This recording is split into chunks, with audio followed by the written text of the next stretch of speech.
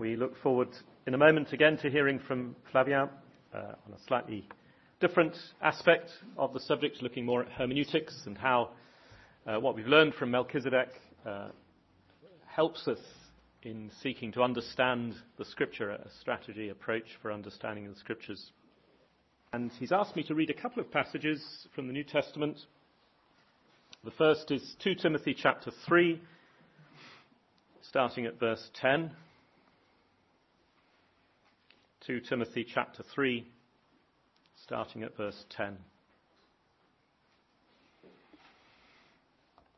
So Paul writes to Timothy and he says, "You, however, have followed my teaching, my conduct, my aim in life, my faith, my patience, my love, my steadfastness, my persecutions and sufferings that happened to me at Antioch, at Iconium and at Lystra, which persecutions I endured. Yet from them all the Lord rescued me.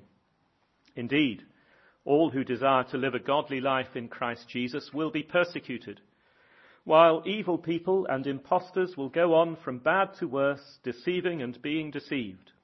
But as for you, continue in what you have learned and have firmly believed, knowing from whom you learned it, and how from childhood you have been acquainted with the sacred writings, which are able to make you wise for salvation through faith in Christ Jesus. All Scripture is breathed out by God and profitable for teaching, for reproof, for correction, and for training in righteousness, that the man of God may be competent, equipped for every good work.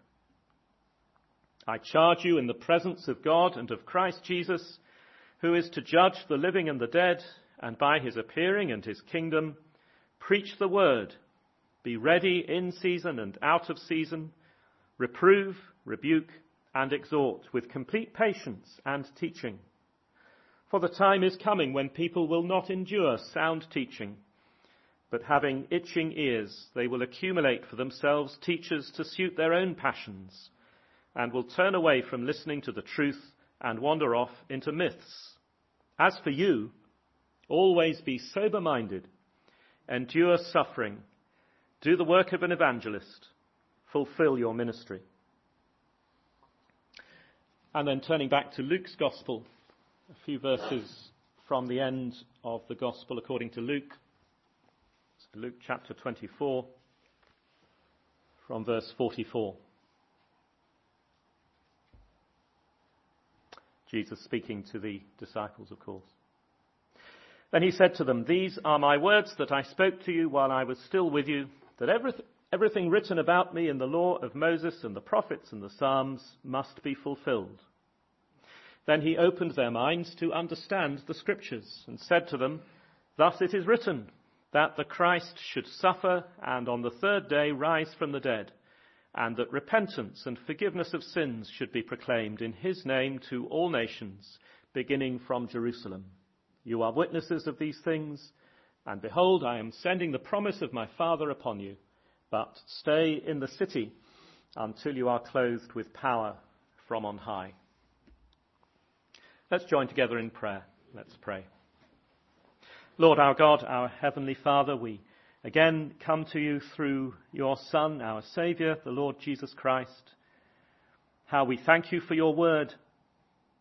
We've seen this morning something of its riches, things that perhaps we've not really focused on or seen clearly before.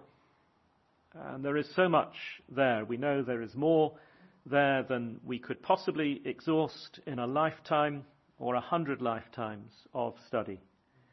And so we thank you for this word, and we thank you too that it is so clear that even without huge amounts of study we can see its message, we can understand what you are saying to us.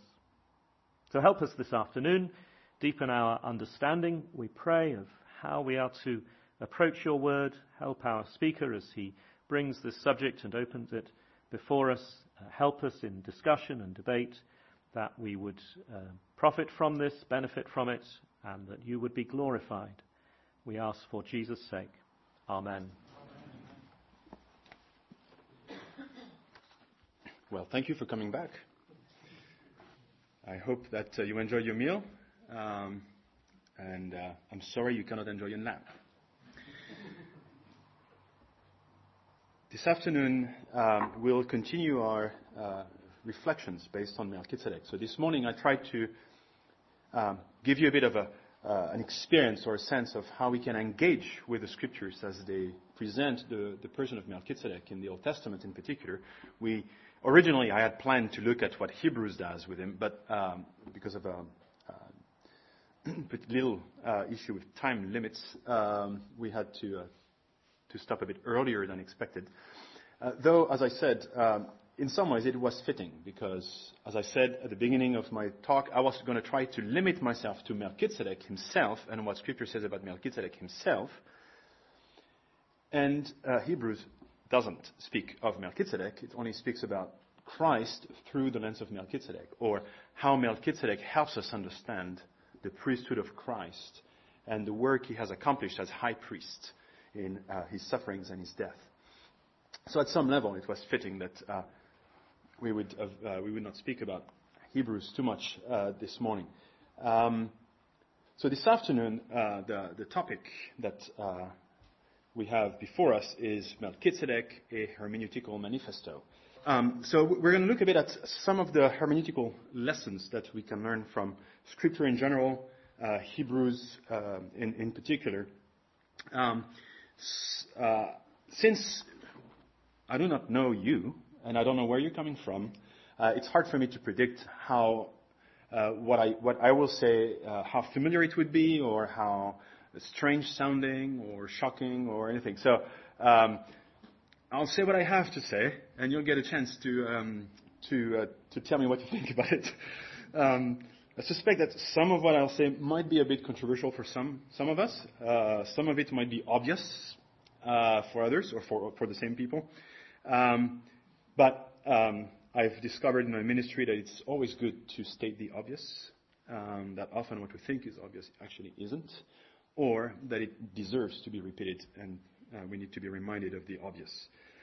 So my starting point for our reflections this afternoon comes from what we've just heard, the text in Luke 24 and 2 Timothy, but also the text. And my starting point is that the New Testament scriptures, Hebrews and the rest of the New Testament, make clear that the Old Testament was written for our sake. Now, that may sound like an obvious thing. You're thinking, yeah, of course, as Christians, it's our Old Testament. It's our own scriptures. And that's true. But I'm saying a bit more than that. In 1 Peter, I'll give you the exact reference, in 1 Peter 1, verses 10 through 12, in 1 Corinthians 9, verses 9 through 10, and 10, verse 6, all make clear that the scriptures of the Old Testament really were written for us Christians. That ultimately their meaning, their full meaning, is accessible and available only to us.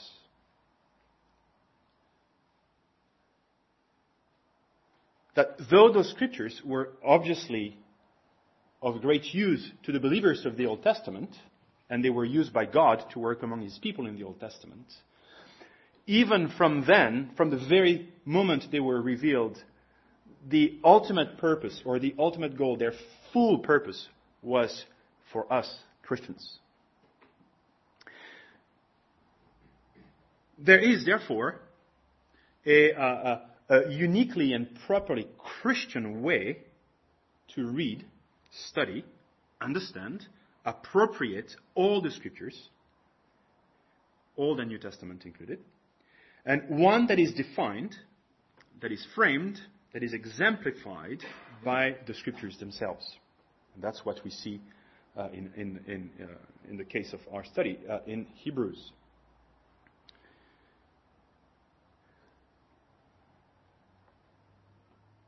My first section will be more of a negative type of section. As I said, I do not know where you're coming from, so again, what I'm going to say now might be obvious or might be shocking. I just don't know. But my first section will be a critique of the grammatical historical method. Now, my own background I grew up in an evangelical context in France.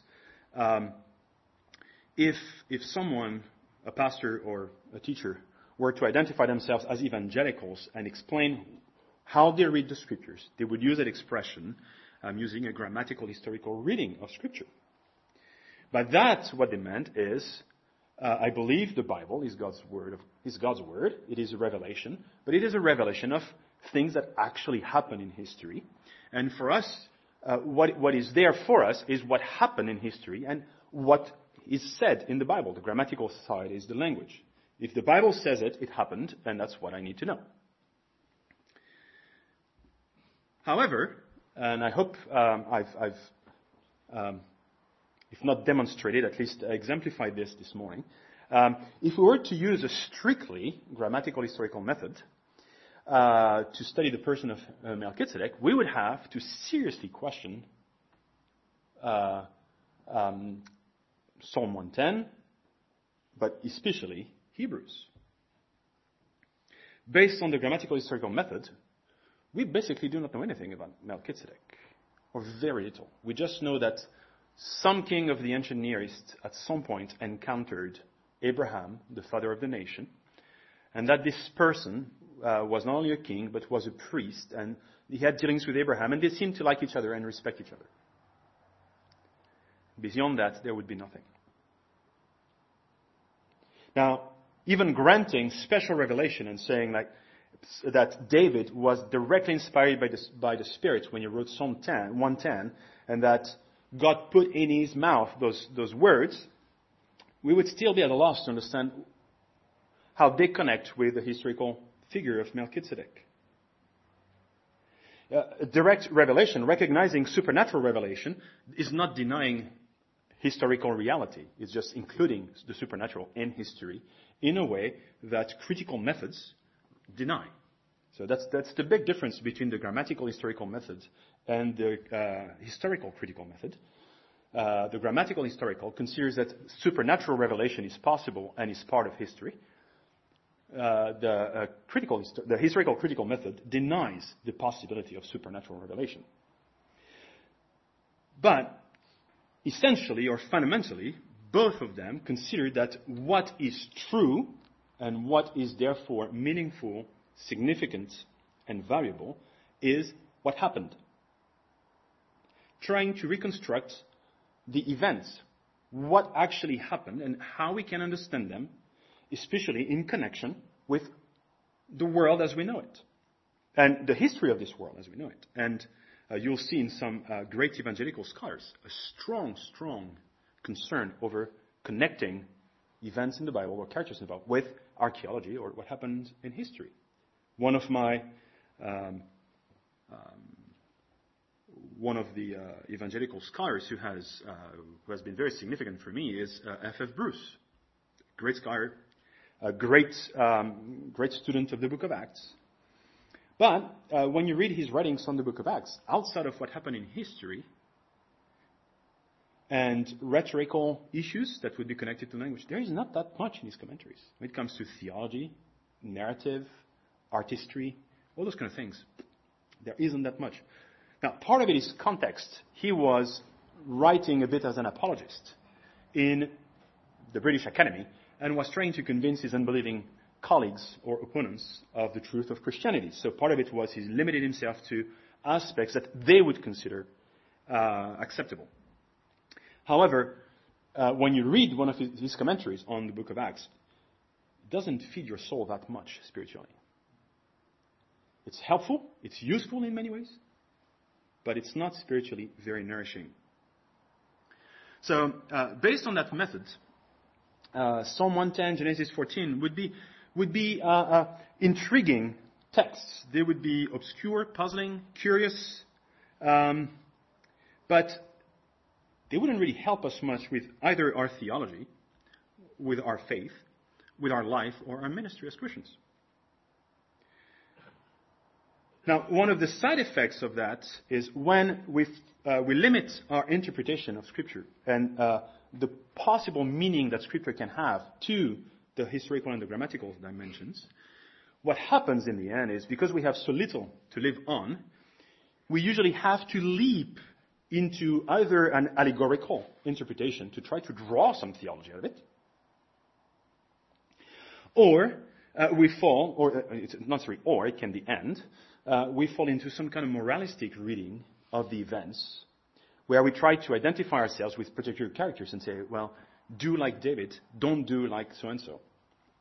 But because the events and the words of Scripture are limited to those categories, they are not able to communicate to us at the level of our spiritual needs. And therefore, we kind of have to bridge that somehow. And because we cannot bridge it with our own interpretation of Scripture, we have to kind of bring it from a different angle. That probably explains why some books of the Bible are not preached on very often. And I assume, I won't do the test now, but I assume there are a number of books of Scriptures that you probably have never heard a sermon on, and most likely have never preached on either. A test I often do with my students. That doesn't work with my Bible, it's brand new. But I usually ask them to look at the side of the Bible. And usually it looks like a zebra. So you can tell which books they've been reading and which books they haven't. But part of it is because of that method. Because we've taught them that the only assured meaning of Scripture is what is historically factual, an event that we can describe, and direct, explicit words of Scripture. And so many books are a puzzle, and much of the Bible remains sterile for them, spiritually.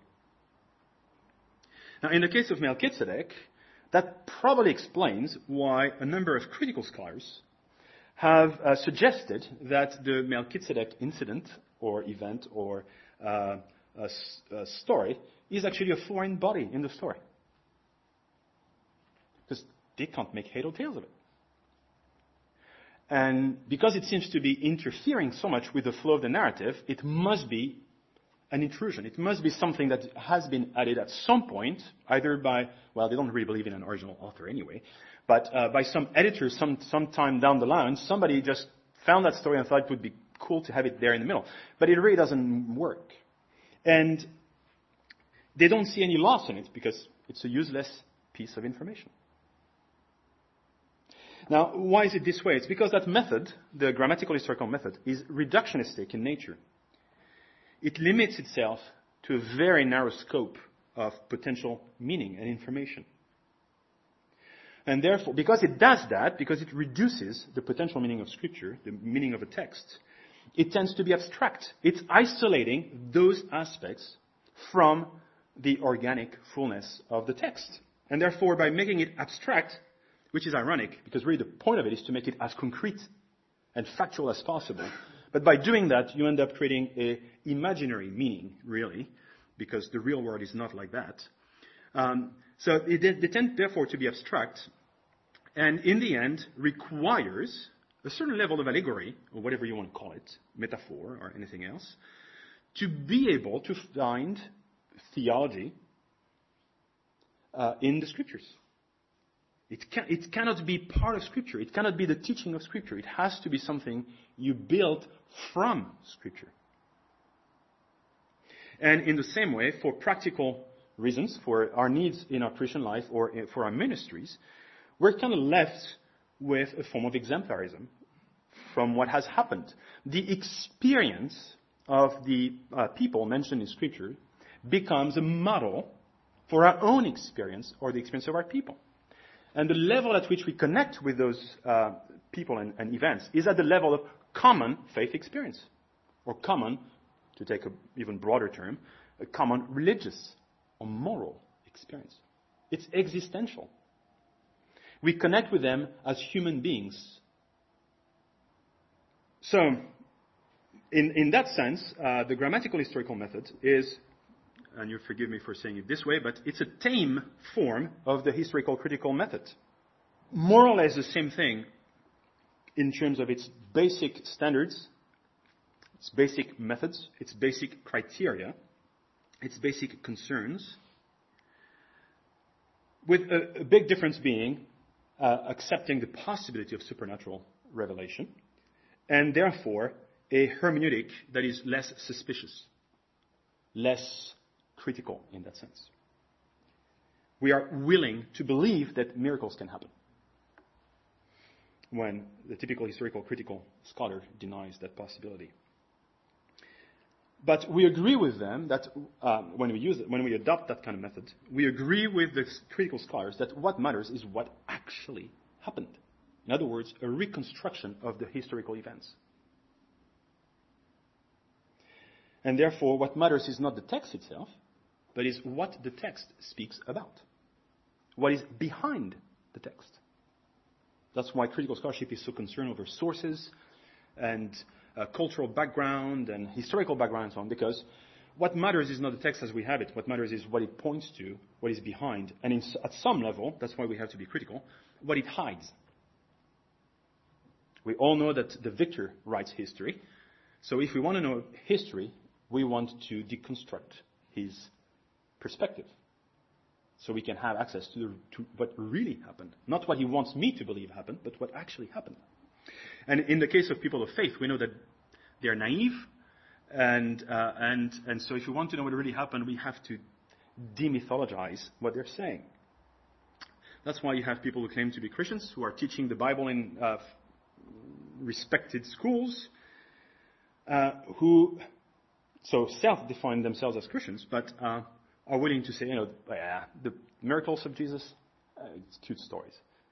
Really what matters is the moral teaching of Jesus, or something else, his example. Now, ironically, part of this kind of problem, this kind of approach is typical of apologetical intentions. Very often in apologetics, people adopt the standards of the opponent to try to make their argument. The notion going, if I want to convince you, I have to use arguments that make sense to you. So I will adopt your standards of what is true, your methods, and I'll try to use those tools against you. And what happens is eventually you adopt the worldview of your opponent and do the same thing. That's the history of the church is littered with people falling into that trap. And I believe that's what happened with the grammatical historical method. It was an attempt by evangelicals to defend the Bible, to defend the Christian faith, and by adopting basically the epistemology of their opponents, tweaking it a bit, but keeping the main of it. The fact is, there are lots of presuppositions involved with hermeneutics, with interpretation. Whether we like it or not, we all work with a huge set of presuppositions. A number of them, some of them, depends on who we are talking to, we are aware of, and a number of them we're not. Depends a bit on whether we went to seminary and had to think about the process, and how we're wired. Some people are more wired to think about how they do things than others. But we all function, we all read texts, including the Bible, through a grid of interpretation, which depends on a certain set of presuppositions about lots of things. Fundamentally, the nature of God, the nature of his interaction with the world, the nature of man and of our ability to know, and how God can communicate with us and how we can know God and all those things. So ultimately, it's about how God is involved in the world and reveals himself in the world to his creature. So we cannot escape presuppositions. So let's not pretend we can. Let's not try to. The worst mistake we can do in interpretation is to read just the text. Because when we do that, we let our unconscious or subconscious presuppositions control the way we read things. It's not that we got rid of presuppositions. We're just using some that we're not aware of. It's a lot better to be self-conscious about our presuppositions, because this way we can actually test them to see if they actually do match the object of our study. If they actually work. If they actually allow us to understand it better and in a way that is consistent with its full teaching. As Protestants, we strongly believe in the sola scriptura. But one aspect that we've often forgotten about it is that for the Reformers, that always came with the tota scriptura. It's not just Scripture alone, but it's all of Scripture. If we want to have a proper understanding of the Bible, we must understand the Bible as a whole. We cannot just pick some parts and hope we can understand the whole this way. We have to understand it all together. And so, in the same way, as we test our interpretation, if we test it with the whole of Scripture, we actually can see whether our presuppositions are consistent with the Bible or not. If we don't do that, we will just adopt the standards and practices and expectations of our culture, our education, our family, and things like that. But we will not be aware of that. And so we will not be able to check. Now, the next step in my argument is that, we have to develop our own presuppositions. We have to develop our own epistemology. We have to develop our own methods of reading Scripture. How do we do that, especially as Christians? Well, to put it simply, maybe, is that either Scripture is our model for reading Scripture, or we are left to our own devices. Either Scripture teaches us how to read it, how to understand it, or we have to make it up. And that means we have to build our interpretation on extra-biblical, which in my perspective means anti-biblical, principles. Anti, not by the fact that it's all opposing the Bible, but by being extra, it's a different system of thought. It's a different worldview that we would be bringing to the table. We often hear that when we face texts that are a bit difficult, and interpretations of the Old Testament are difficult in the New Testament, like Paul speaking of Sarah and Hagar, or the rock was Christ. We're all puzzled by those texts. Let's be honest. It's somewhat puzzling. It's challenging our typical understanding of how we should read Scripture, and we don't want to encourage the members of our churches to just start reading the Bible exactly like that, and we're a bit uncomfortable with it. So often what we say is that, the apostles had a unique position in the history of redemption and the history of Revelation, which is absolutely true. And because they were inspired by the Spirit, by the Holy Spirit, in a way that we are not, they could do things with the text that we cannot. So when Paul says things like I've just said, we say, well, he had direct revelation from God. He could do that, but there's no way we could do anything of this kind. Case dropped. Well, I have a problem with this in a number of ways. Because if we cannot imitate the apostles in the way they read the Old Testament and extend that to the New Testament, if we cannot, then how are we to learn? How can we know how to read Scripture? Again, are we left to our own devices? Are we left to ask our culture how we should read the text? Is the Bible really its own interpreter, as we claim? Most of us are from a tradition, whether Westminster or the Baptist Confession of 1689 or what. I'm sure you're from a tradition that recognizes that at some level the Bible explains itself, however you put it in your own statements. If it isn't, and if we cannot learn from it, then again we're left to our own devices. We have to invent a system, and that runs against what the Bible says. Like Paul speaking to Timothy. Paul insists not only that Timothy has learned the Scriptures in his youth, but also that he's seen how Paul himself handles the Scripture, and needs to reproduce that. When Jesus promises the Spirit to his disciples, and that he promises to them that the Spirit would guide them in the truth, though he's clearly addressing his disciples immediately, and that has to do with their unique function as apostles, we all understand that there's a level at which we all benefit from the same Spirit, and that the same Spirit of truth will lead us also in the truth. That the Spirit who has inspired the words of this book will inspire our reading of those words. If there's no Spirit to lead us in reading the Scriptures, we are hopeless. We know that without the work of the Spirit, the illumination, the regeneration, the guidance of the Spirit, our sinful hearts will just corrupt God's truth, and we don't have access to His words. So if He's at work in us and He's the one enabling us to read the Bible, He will also help us know how to read it. So we should expect continuity between the apostles and ourselves. Now, I don't have the time to build a long argument about that, but there's a level at which we are in the same situation as the apostles in terms of the stage or the era or the epoch of redemptive history. We are at the end, like them. We are in the last days. Like Hebrews says, in the past, God has revealed himself in many ways and in different manners through many prophets, but in these last days, he has spoken to us in a Son. It's a very short, compressed expression, but he's not saying that the people he's writing to actually heard the Son with their own ears. What he's saying is, God's revelation was mediated to us through the Son, and indirectly, or mediately, through the apostles themselves. So there is a continuity between them and us. Like them, we are in a position in redemptive history where we can look back, read the whole story of the Old Testament through the lens of its fulfillment in Christ. And that's what they are doing in the New Testament. That's what Hebrews is doing. It's reading Psalm 110 and through it Genesis 14 in the light of what the author knows of Jesus. So we should expect the Spirit, and we should learn from the apostles, recognizing that there is a unique role and unique position to the apostles. I'm not denying that at all. But their position is that of a foundation. And the very purpose of a foundation is that you build upon it. You don't build a foundation just to look at it and say, wow, it's wonderful. We have a foundation.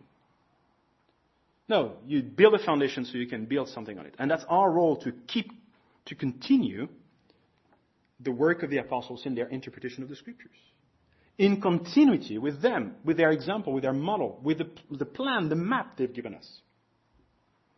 If it were not the case, the Scriptures would not be sufficient. 2 Timothy would be a lie. If the Scriptures are there to equip us for all good works and for the work of ministry, it's because they also teach us how to read the Scriptures. Because if they didn't do that, we could all go home.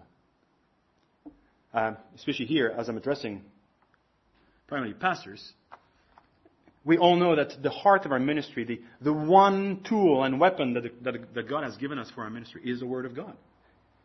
If the Word doesn't teach us how to wield that weapon, we're hopeless. We're like builders with no tools. So if Scripture is to be sufficient for our salvation, it also must be sufficient to teach us how to study the Word. And not just study it, but understand it, appropriate it, apply it, practice Christian life and ministry. Just as an aside, note that most of the New Testament writers, or let's say the writers who wrote most of the New Testament, were not apostles themselves. Whatever you think of Hebrews, we'll leave Hebrews to the side. Luke was not an apostle, and he wrote almost a third of the New Testament. James was not. Jude wasn't. Some of the gospel writers, besides Luke, Mark is not an apostle either. So, where did they learn to read the Bible? At the apostles' feet. So, today I want to strongly encourage us to take our cues from Hebrews, the way Hebrews reads the Old Testament, but also how the Old Testament reads itself. Like Psalm 110 interacts with Genesis 14. There's a lot that could be said.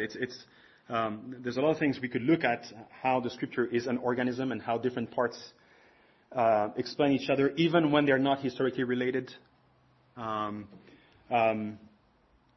But for today, I will limit myself to some of the lessons that we can learn from Scripture in the text we've looked at this morning and Hebrews that we have read but not studied.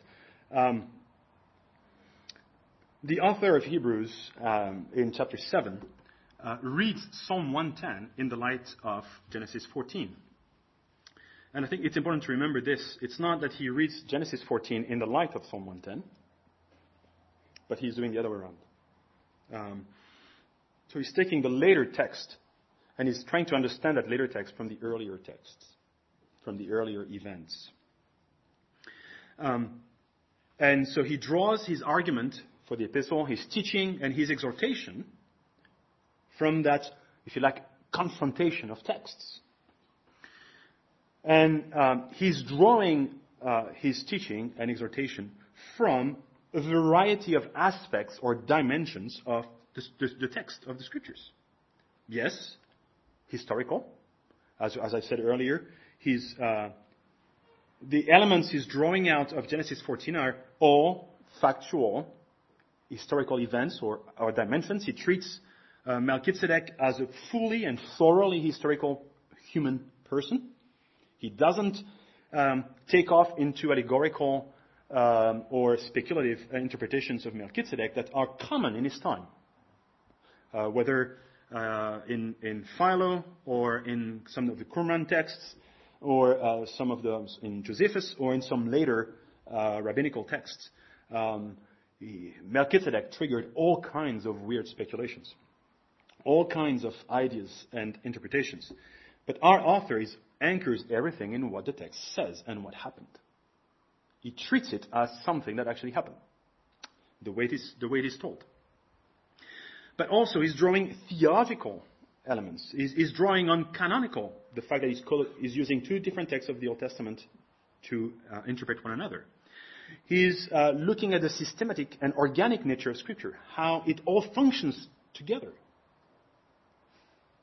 The message of Scripture is not found in one verse or one chapter or one section. It's found in all of Scripture together. He's looking at the literary dimension of Scripture. He's looking at the way the story is told in Genesis 14, for example. Literary dimensions. So there's an intertextual, literary, linguistic, narrative dimension to how he reads the text. But more than that, he's using this text to frame the identity and the thinking of the people he's writing to. He's not writing just to give them a nice treatise in biblical theology or in hermeneutics. He's actually dealing with urgent pastoral issues, extremely serious. I mean, he's talking about potentially falling into apostasy.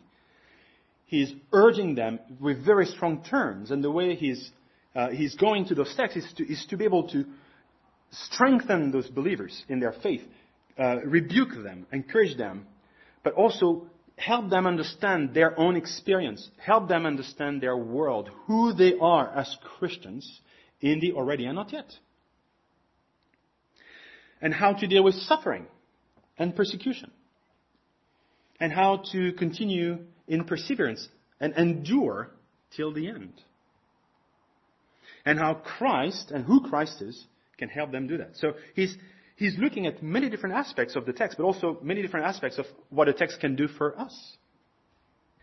I strongly believe that the nature of Scripture must define how and for what purpose we read it. That's a bit of a self-evident thing. Every scientific method is supposed to be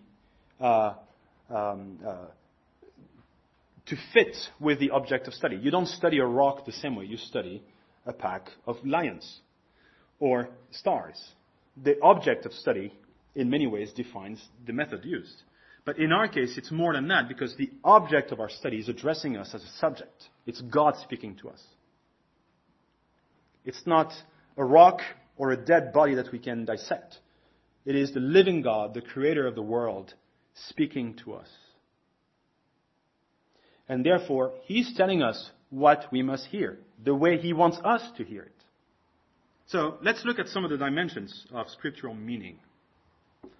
By dimensions, you see, I mean that there are not several meanings, but the meaning of the Bible has a richness to it. There's a diversity of dimensions, of aspects, of perspectives, if you want. There are different words you can use, facets. The point is to say there's only one meaning, not many meanings, but that meaning is rich and diverse. And because the world is the way it is, because man is the way we are, the word is addressing us in all our different dimensions also, and our needs. So our survey obviously cannot be exhaustive. We cannot survey everything and every aspect. We can look at all the aspects, the contributions of each, and the whole hermeneutical system. Here we'll have to content ourselves with some suggestive foray into what I would consider a fascinating and stimulating forest. Realizing that we cannot pay attention to every tree in that forest, or that we can have a full map of the entire forest. So we'll take samples, I guess. As I said this morning, I hold entirely to the Westminster Standards. I believe that the Bible is 100% divine and 100% human at the same time, which in itself is quite interesting for how we should read it. That's creating a good number of interesting questions on how we connect the two, but also how we can read the text as God's word and man's word. As you probably know, a lot of people think that the meaning of Scripture is the authorial meaning, the authorial intent. There's a lot of debate about that. I agree with that as long as authorial is spelled with a capital A. But if you mean only what the human author could actively conceive and design, I don't agree with this, and I think Genesis would be and Melchizedek would be a good example of that. When Genesis 14 was written, it's hard to believe that the author would already know what Psalm 110 would say, and even less what Hebrews would be saying. Because of the nature of our God, because of the decree, the providence, because of the fact that He has ultimately designed, directed, and meant the whole process of revelation, there is no tension or problem between recognizing the human dimension of Scripture and the divine dimension of Scripture. Because even the human is part and parcel of God's mind and plan and sovereign providence. But saying that does not destroy the human dimensions. On the contrary, it establishes them as significant. Paul doesn't speak with the same voice as John or James or Peter.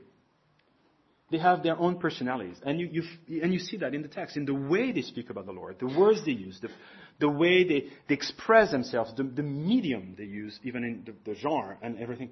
They all have their own personality. And we must value that because this is the way God has revealed Himself.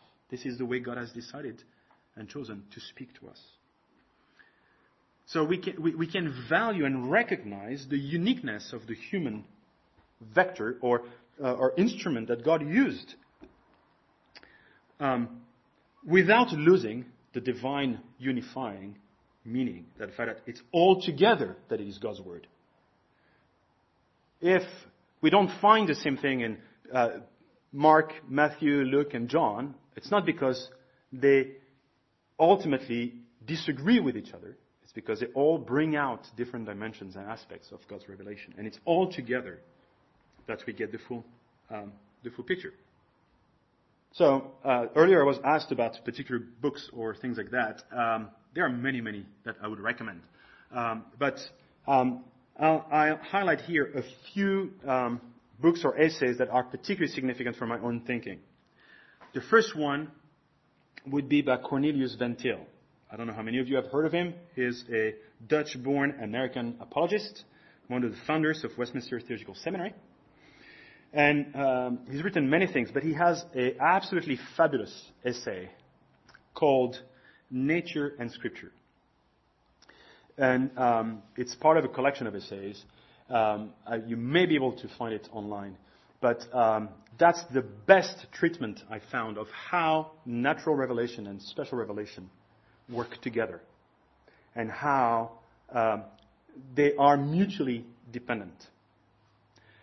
So in particular, as we think about issues of language and how they play with inspiration and so on, it's very important for us to understand how natural revelation is divine revelation and how it is, at some level, the foundation upon which special revelation works.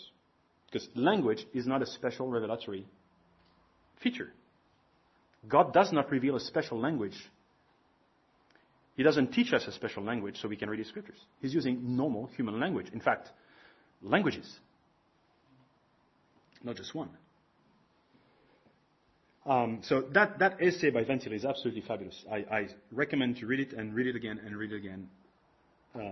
It's just amazing. Another book I would recommend is by Vern Poitras. He's written a number of books, but two that I would recommend one would be Symphonic Theology. Symphonic theology, like a symphony. And the idea is that God's revelation has multiple aspects or facets, and therefore we are to study it and develop our theology, taking into account those different perspectives Another book by him would be God-Centered Biblical Interpretation. And if anything I say today contradicts what Poitras says in his book, it's because I failed to express myself clearly.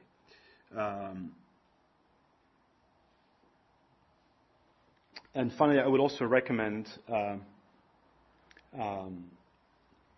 the first chapter of Richard Gaffin's book, Resurrection and Redemption.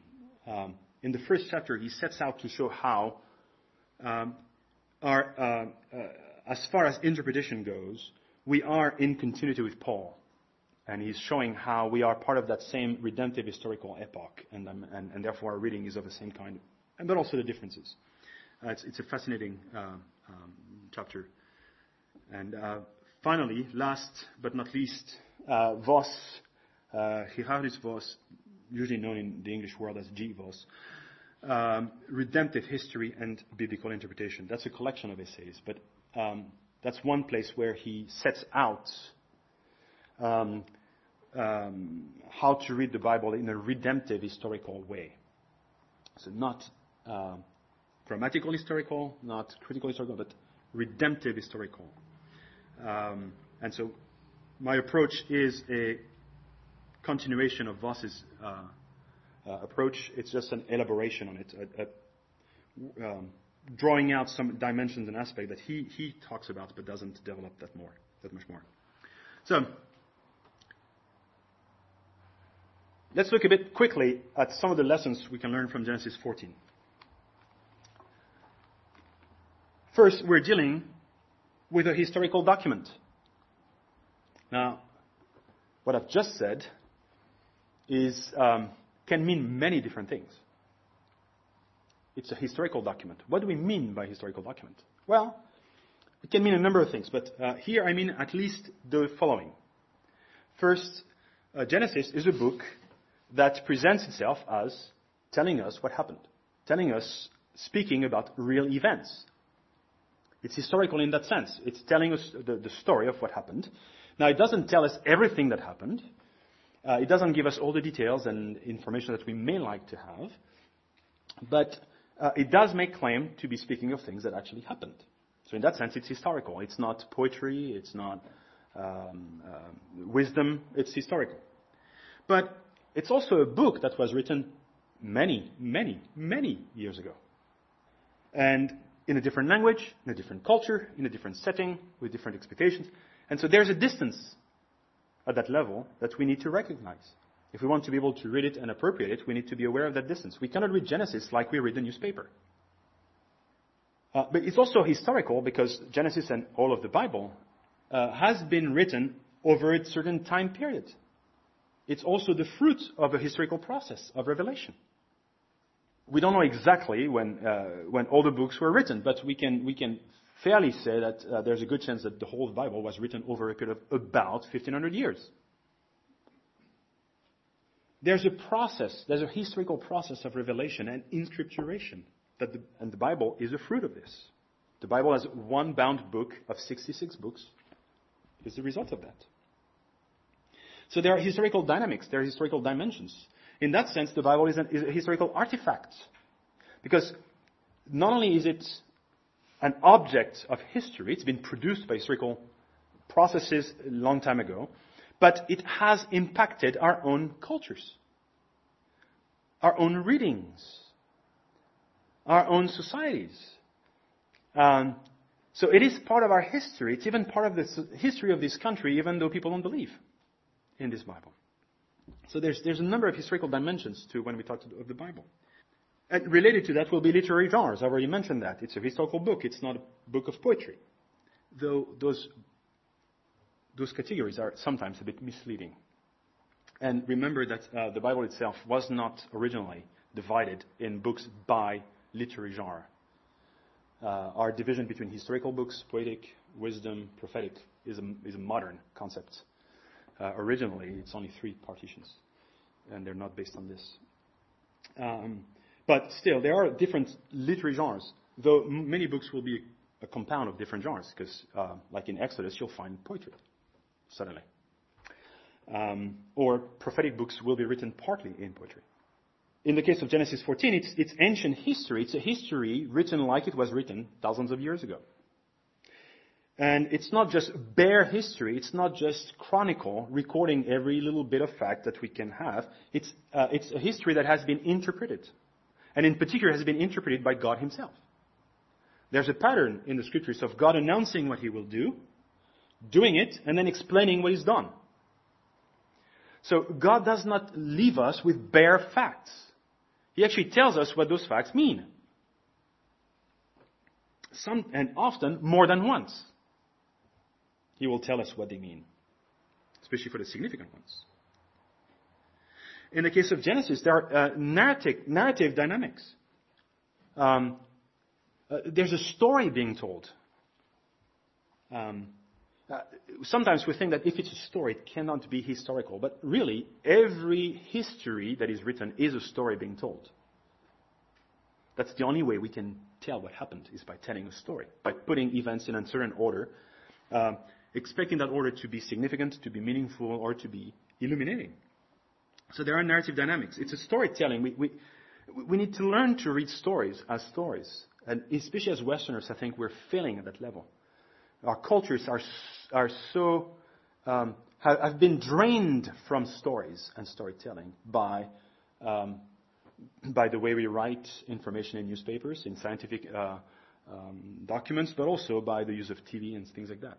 We've lost the habit of hearing stories and how they function. That's also one reason why we read the Bible by sections, by segments.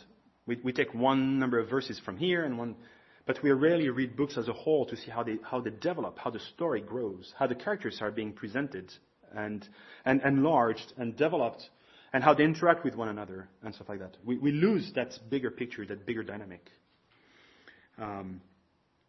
That would be true of discourse in the epistles of Paul, for example. Their letters, they were meant to be read as a whole, at once. When you receive a letter from someone, you don't read a paragraph here and drop the letter and come back 10 days later to read another paragraph. You read the whole letter. But another very important dimension of narrative is silence. A bit like in music. Now, I'm not a musician, so I speak a bit as an outsider. But what makes music great often is how you manage your silence, the silence between the notes. It's the same in painting. It's not just the colors that help, but the darkness, the lack of colors. It's the contrast that you create. And in the same way in a story, sometimes what is very important is actually what is not said, but is obvious from the story. And I think that's what Hebrews does with Melchizedek. It's drawing from things that are said, but also from things that are not said. Because in the context, those things that are not said are quite significant. Now, in other contexts, they may not be significant. But in that particular context, the fact that Melchizedek has no father or mother mentioned, no genealogy, is very significant because of the nature of the narrative around it. A canonical perspective. Where is the text? And what is it part of? It's part of a bigger story in the book of Genesis, but it's also part of the Pentateuch. How does it function in that bigger structure, literary structure? But you can increase that by chunks. Not just the Pentateuch, but then the whole story from Genesis to the exile. How does it function in this? What is its role? What is it contributing to that bigger story? How does the bigger story help us understand that event better? And like this morning, I tried to show how there are different circles around this event of Abraham meeting Melchizedek. How does the story of Melchizedek illuminate the broader story of Abraham and Lot? Lot is not involved in the verses we've read. But the bigger story within which Melchizedek is embedded is about Abraham and Lot.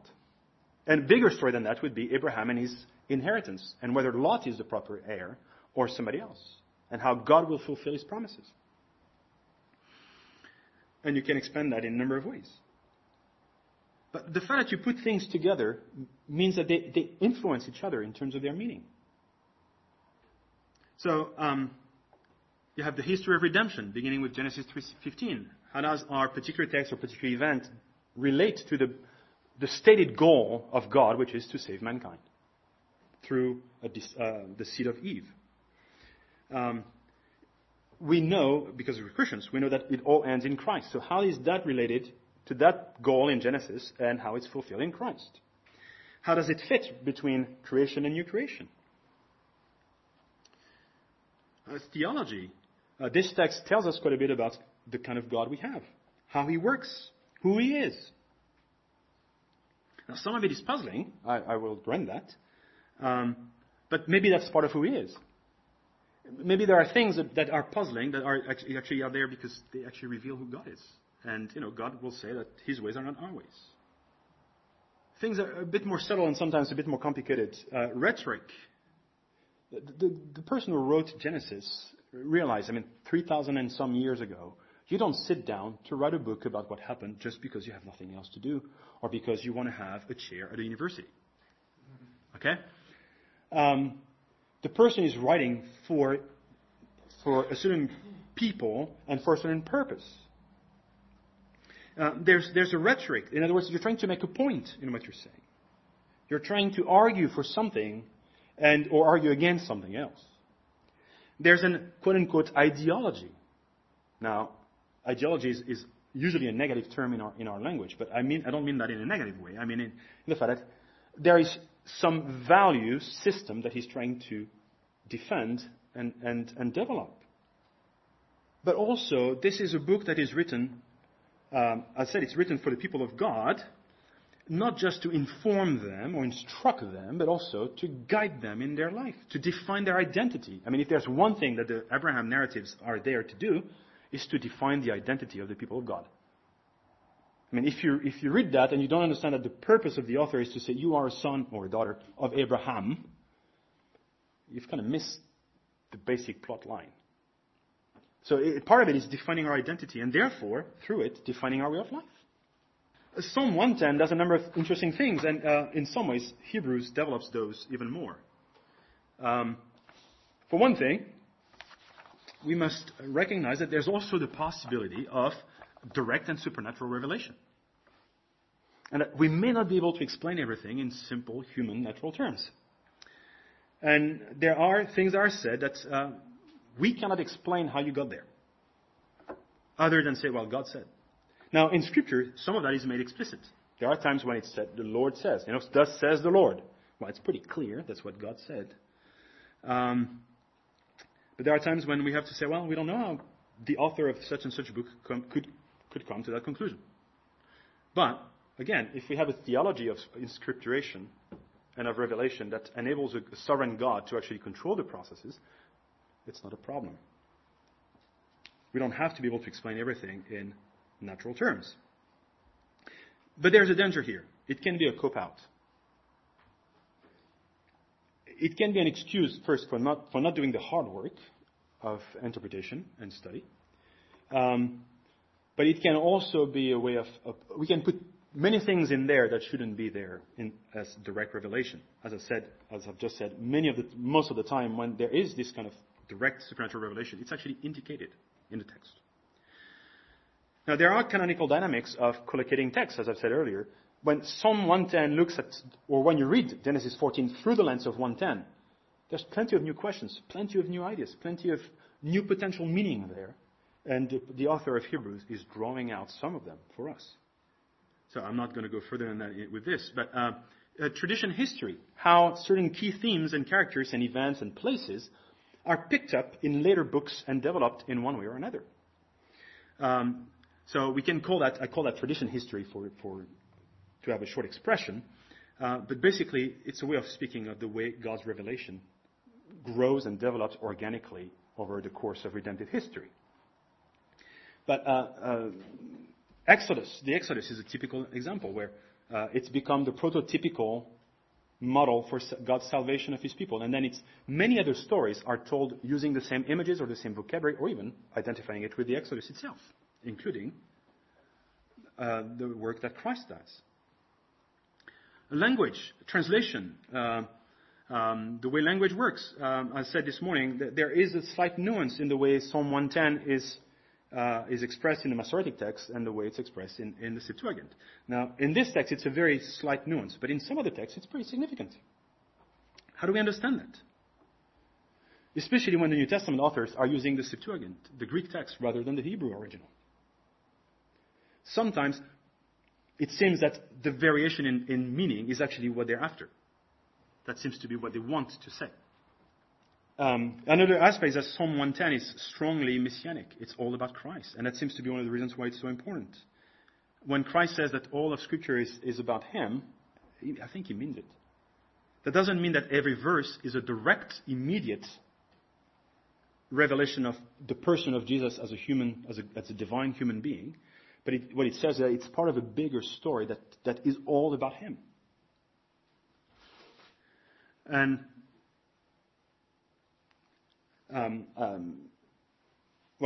there's another point here I wanted to make. I'll skip it. Wrap it up in yeah. a couple of minutes. So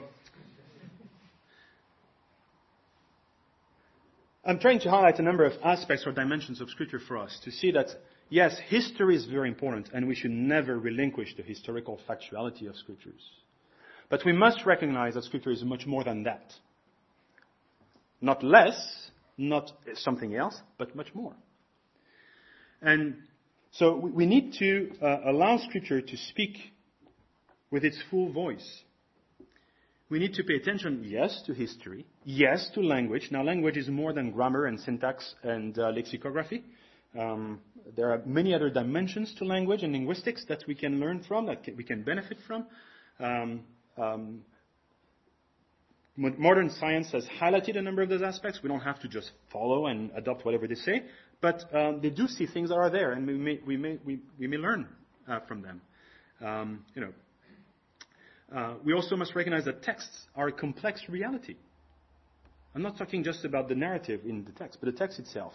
The way a text is produced, the way a text acts in a community, the way it defines a community, the way it defines an identity, but also the way it's dynamic with the development of that community.